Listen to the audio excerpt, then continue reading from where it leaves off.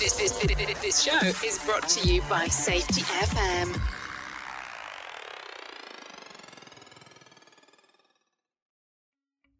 Welcome to Unapologetically Bold, I'm Not Sorry For. If you are a person that is tired of apologizing for being you, the human part of you that sometimes feels like it has to be different at home versus work versus play, the human side that just wants to be hot, humble, open, and transparent about your wants, desires, and uniqueness. If you answered yes, this is for you. Join me, Emily Elrod, as I dive into conversations with amazing guests about what they are not sorry for in creative and loving ways. Let's get started.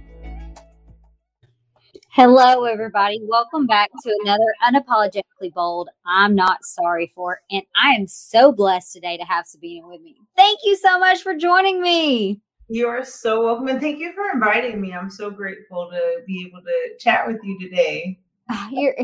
It's just amazing to get to know you more in your heart. And I will say, whenever I have talked to some hygienists and the work that you do, it's like I sometimes get with the sciencey, nerdy part aspect of it. And that's usually what I only get. Like, I get all of you. And I love every time because we get to nerd out about nerdy things. And then we also just get you have one of the most beautiful hearts. And I just love the wisdom that you spew out. And so I'm always a huge advocate for you. So thank you for coming on the show. Absolutely. So for the people that do not know who you are, can you give a quick little snippet about you? Absolutely. I am Sabina Colligan. I'm a certified industrial hygienist and a certified safety professional.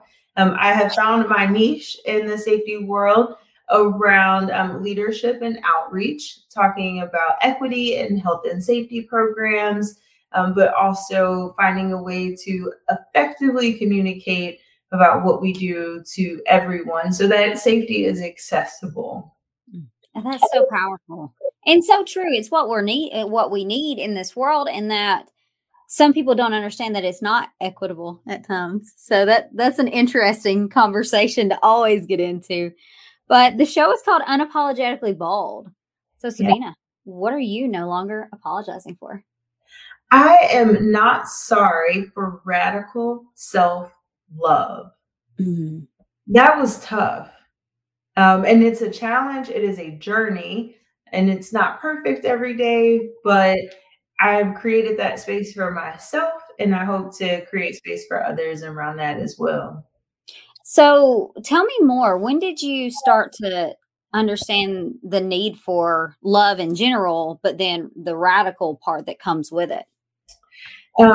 So for me, it was a lot of trying to find ways to conform, to be accepted. But in doing that, I was losing myself, right? So, and we have all of these values and even our language, right? Our name, someone else has given a lot to us. And so as we grow, we start to shed a few of those layers a little bit at a time.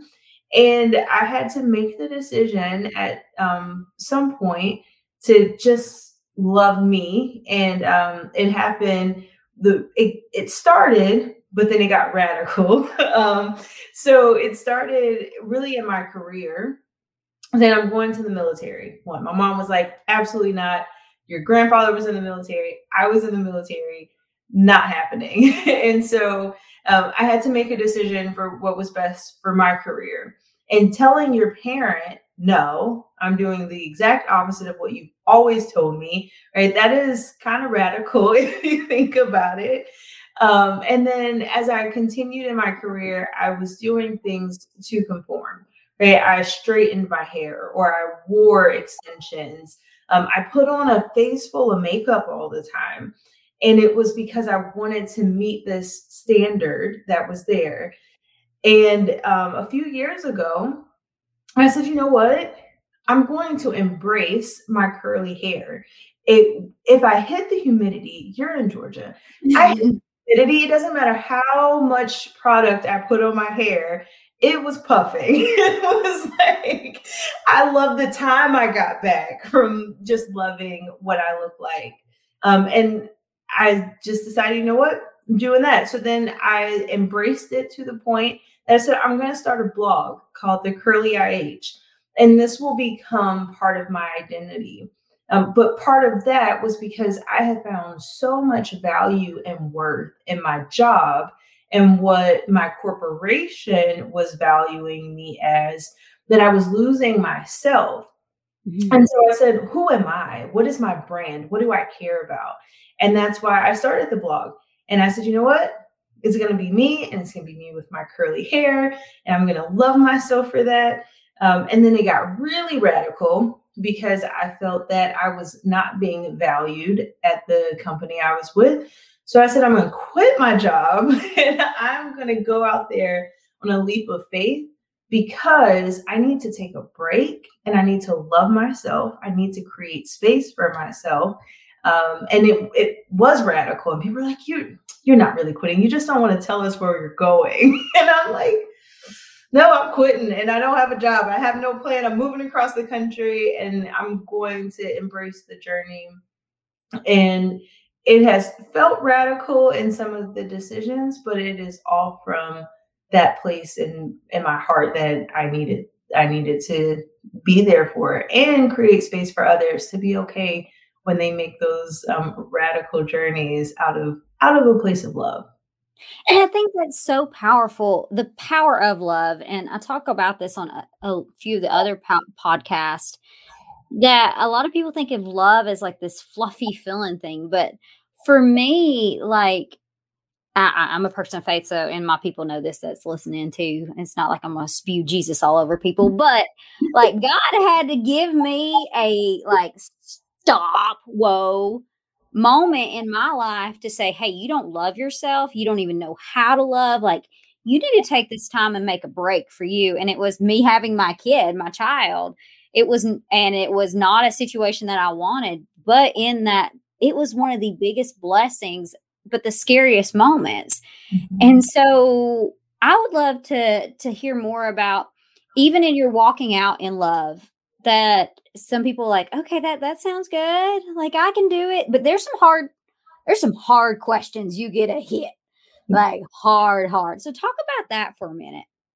Yeah. So I have this, I categorize every interaction experience, thought, in two different spaces, out of love and fear.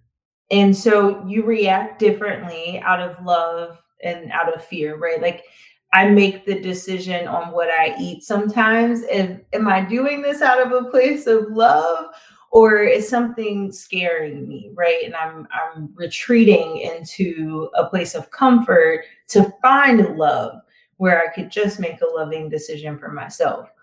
So anytime I'm faced with those challenges, I try as best as I can to stop and say, am I approaching this out of a place of love or a place out of fear? So when it came down to really embracing myself, right? Because you start loving yourself first, and then you can just flow into other people's cups. And when I made that decision, it was really because I realized that it felt detrimental, the decisions that I was making, right? The extra hours I was working, or the trying to put myself in situations to talk to people that may not really have anything in common with me and didn't care that I existed, to be honest, right? But trying to fit in. And I was making these decisions, but that wasn't for me. So it felt draining, right? And it felt like it was exhausting, and making other choices, right? Because the fear is that I wouldn't be accepted, and that I wouldn't be able to thrive at my company or in my career if I didn't fit into these other standards. And turns out I've gotten way more traction, like literally, like right after I made the decision that I'm stripping myself of all of that fear, that if I just show up as my best self, as my authentic self, that people will love me as well. But it was really just the fact that I had all the love, and I'm just like, now this love spewing person that just walks into a room, and it allows me to leave those rooms too without the burden of other people. Even if I walk into a room and people are like, we just don't, we never clicked. That's fine. And even if it's a jerk, right? I'm able to not leave frustrated, but to say, you've experienced love and you've experienced fear, so you're human. And I respect you as a human, and I walk away because we've all had bad days. We've all been jerks. And so, empathy and just move on. It's been so helpful to my life. And that's so powerful too. And it's something that I was talking with another friend about in the safety world, who is a hygienist as well. And we were talking about how love is slowly making it to the safety realm. What would be your wish for safety in general, for it to come, and about how people will understand love and that it's actually a business decision in the end? What would you say to that? So it wouldn't even be just safety, like, I really wish that we could love one another and see each other as being worthy, right? And when we talk about equity in health and safety programs, so the National Institute of Occupational Safety and Health has a health equity division. And they have said that the same institutions that have created racism, xenophobia, the pay discrepancies, all of these things are the same institutions that impact health and safety programs. And so if we all felt like each other was truly worthy of going home happy, healthy, and safe, right? And we put all of our energy that way, we would just change the world around safety. In the same way we get excited, we see like kids and they have on the safety vests and the hard hats, and they're like, oh, it's so cute, right? And then, but when it's adults, it's just like, they should know better. Like, they got to go do these things, and we get super frustrated. But the same excitement that we have for children, if we could have that same love and excitement for adults, the world would just change. And that's so powerful. And that's a new concept too. Like, my brain is going, this is another reason why I love talking to you, because that's so true. Like, I even find myself like at times being like, you should know better, y'all. Like, especially whenever they do things that are just straight out mean, and not even giving that grace to understand, because in the backside of it, they have a story.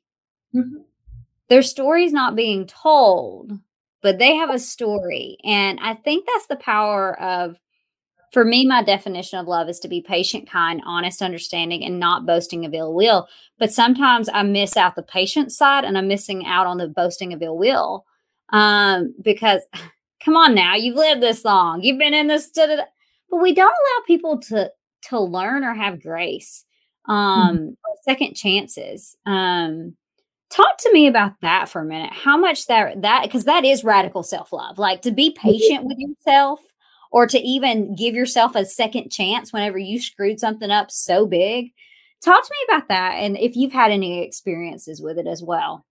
Yeah, compassion is really where it is, right? And when you have self-compassion, then you're able to practice compassion for others, right? They talk about being able to love yourself before you can truly love others, but being compassionate with yourself is what's most applicable to me. And that's just my approach to it. There's dozens of words out there, dozens of synonyms, and how people approach it. But when you're able to have compassion with yourself, like, you're not beating yourself up for decisions, right? Like, I walked in somewhere and I didn't have the hearing protection that's required. I'm the person that designates hearing protection. And in my head, I was fine, right? Because I know the calculations and the amount of time I could be in that space without it impacting my hearing. But I'm supposed to be an example to others. And so instead of walking away saying, dang it, Sabina, you're just so stupid, I was like, oh man, you made this decision. Was it risk-based and calculated? If I try to justify myself, absolutely.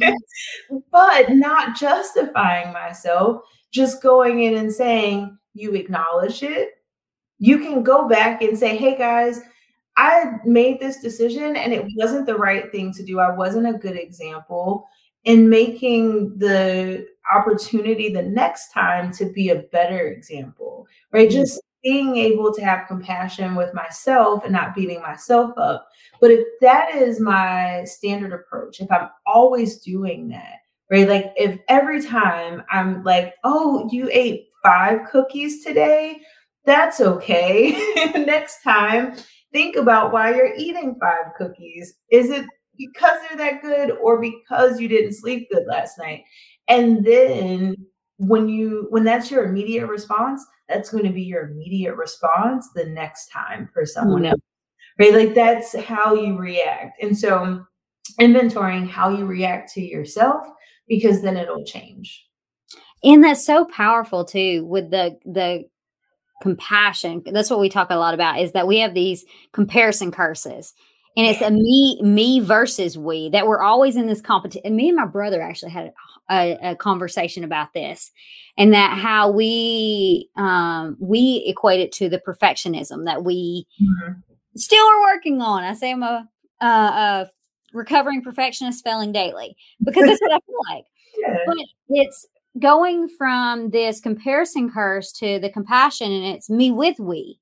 Like you just said, it's like you observe that, yeah, you did something, but okay, I want to be better for the better, not versus the better, in essence. And the power of that. So what has been some of the biggest barriers to bringing this forth? Because I've seen, like I was telling this other person, like I've seen this in HR and I've seen it in certain areas, but it's like I love safety, but I feel like everything comes to it a little bit like ladder is the last part on some things.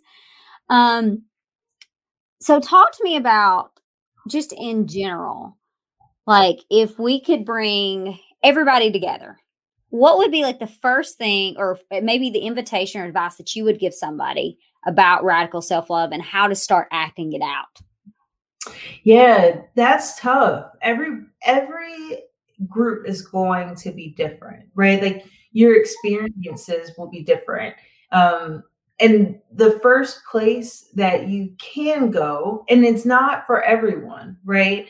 But it's just getting acquainted with your own awareness, right? Like just labeling and not experiencing. So being aware of an emotion and not reacting right away to it, but just saying, oh, I'm experiencing something. What is that? And when you get to that place, like when you can tap into that very, very, very small spot, right? Because our brains are fight or flight, right? Your amygdala hits and it's like, I gotta go. But when you access the ports of your brain that are like, you are angry, and just a little bit in between before I'm about to go off, right? Just a little bit to say, oh, I'm experiencing anger. What triggered that anger? And getting curious about why you're experiencing those things. Then you start to be able to, I don't want to say control, but you're able to create some more space for what you desire your reaction to be. And so funny, I was in the store with my fiance, and a situation came up, and my fiance's like, Sabina, you should be better than that. And I thought about it, and I was like, I don't want to be better than that. Like I had access to the time, and I'm like, nope, I'm still going to give you a petty response because right now that's just what I'm feeling. But having access in between to make the decision and be like, you know what, I'm okay with that, or I can do better next time. But being able to be curious about yourself, like basically like an observation of yourself, is the most powerful place. And it's a practice and it is a journey, 100%. And I love that too. You're so right. It is a journey. And I love that you brought up the amygdala. I call it Amy. But yeah, because that's her gift. Her gift is to react immediately, or she can see it differently. And my favorite thing is that you did not say that control, because what I am trying to like help them understand it's very hard to control the controllables. You can reset to the controllables. But to control the controllables, if you actually knew how much your body responds to things that you don't even know that they respond to, like, it's so mind-blowing.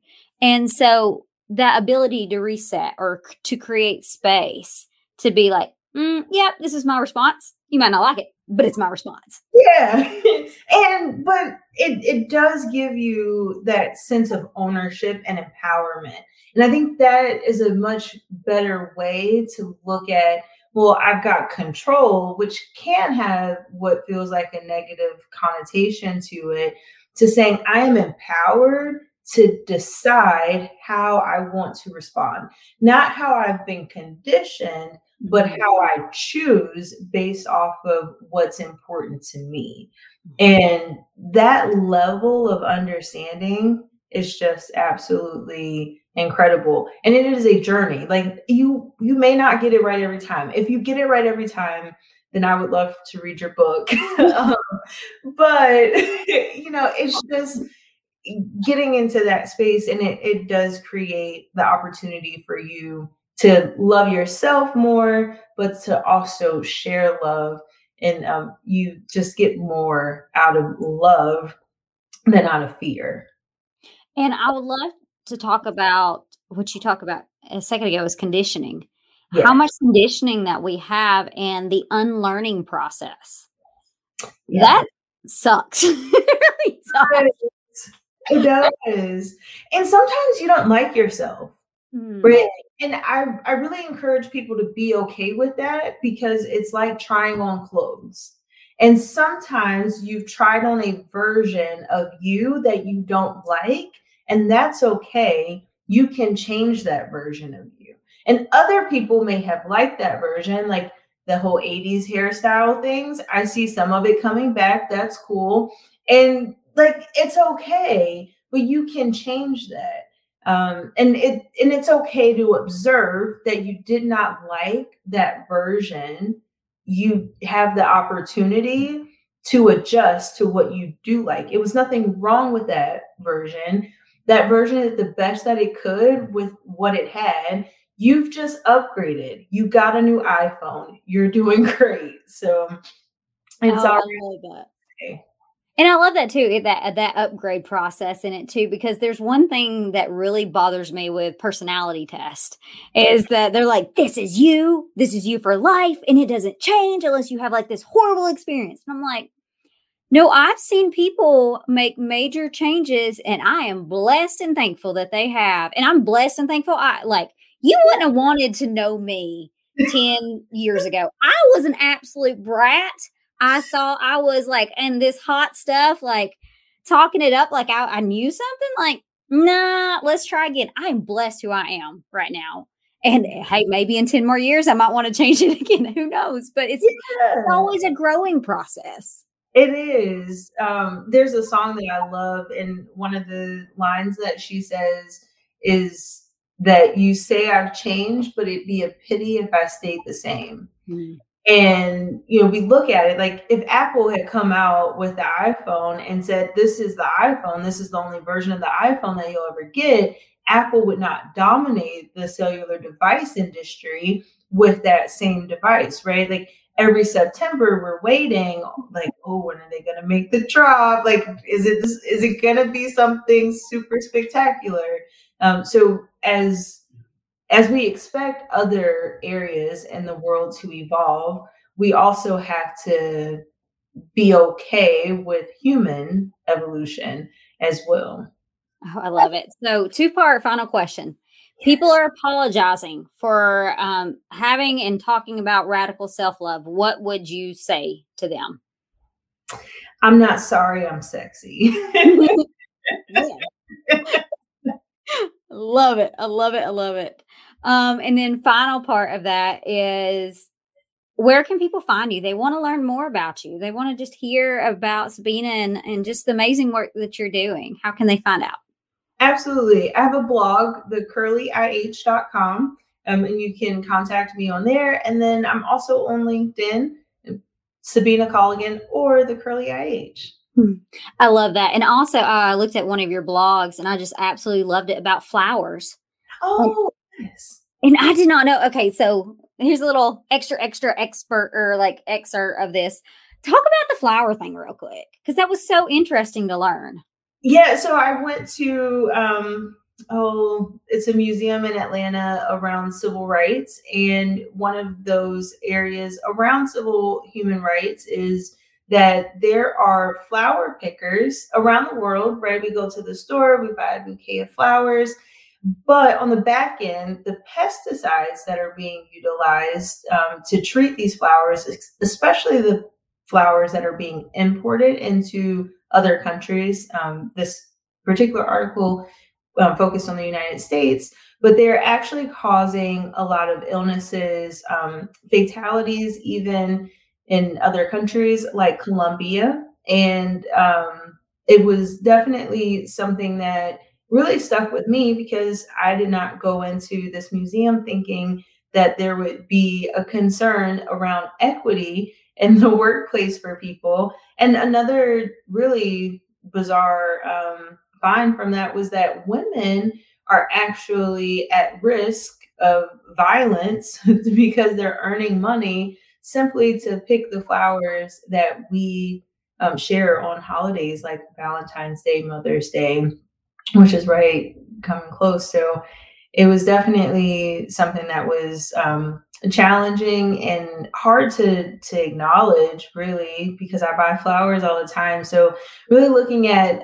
fair trade organizations that make sure that there are the right protections in place for people, and again, creating equity for others around the world, and then also following into the products that we purchase all the time.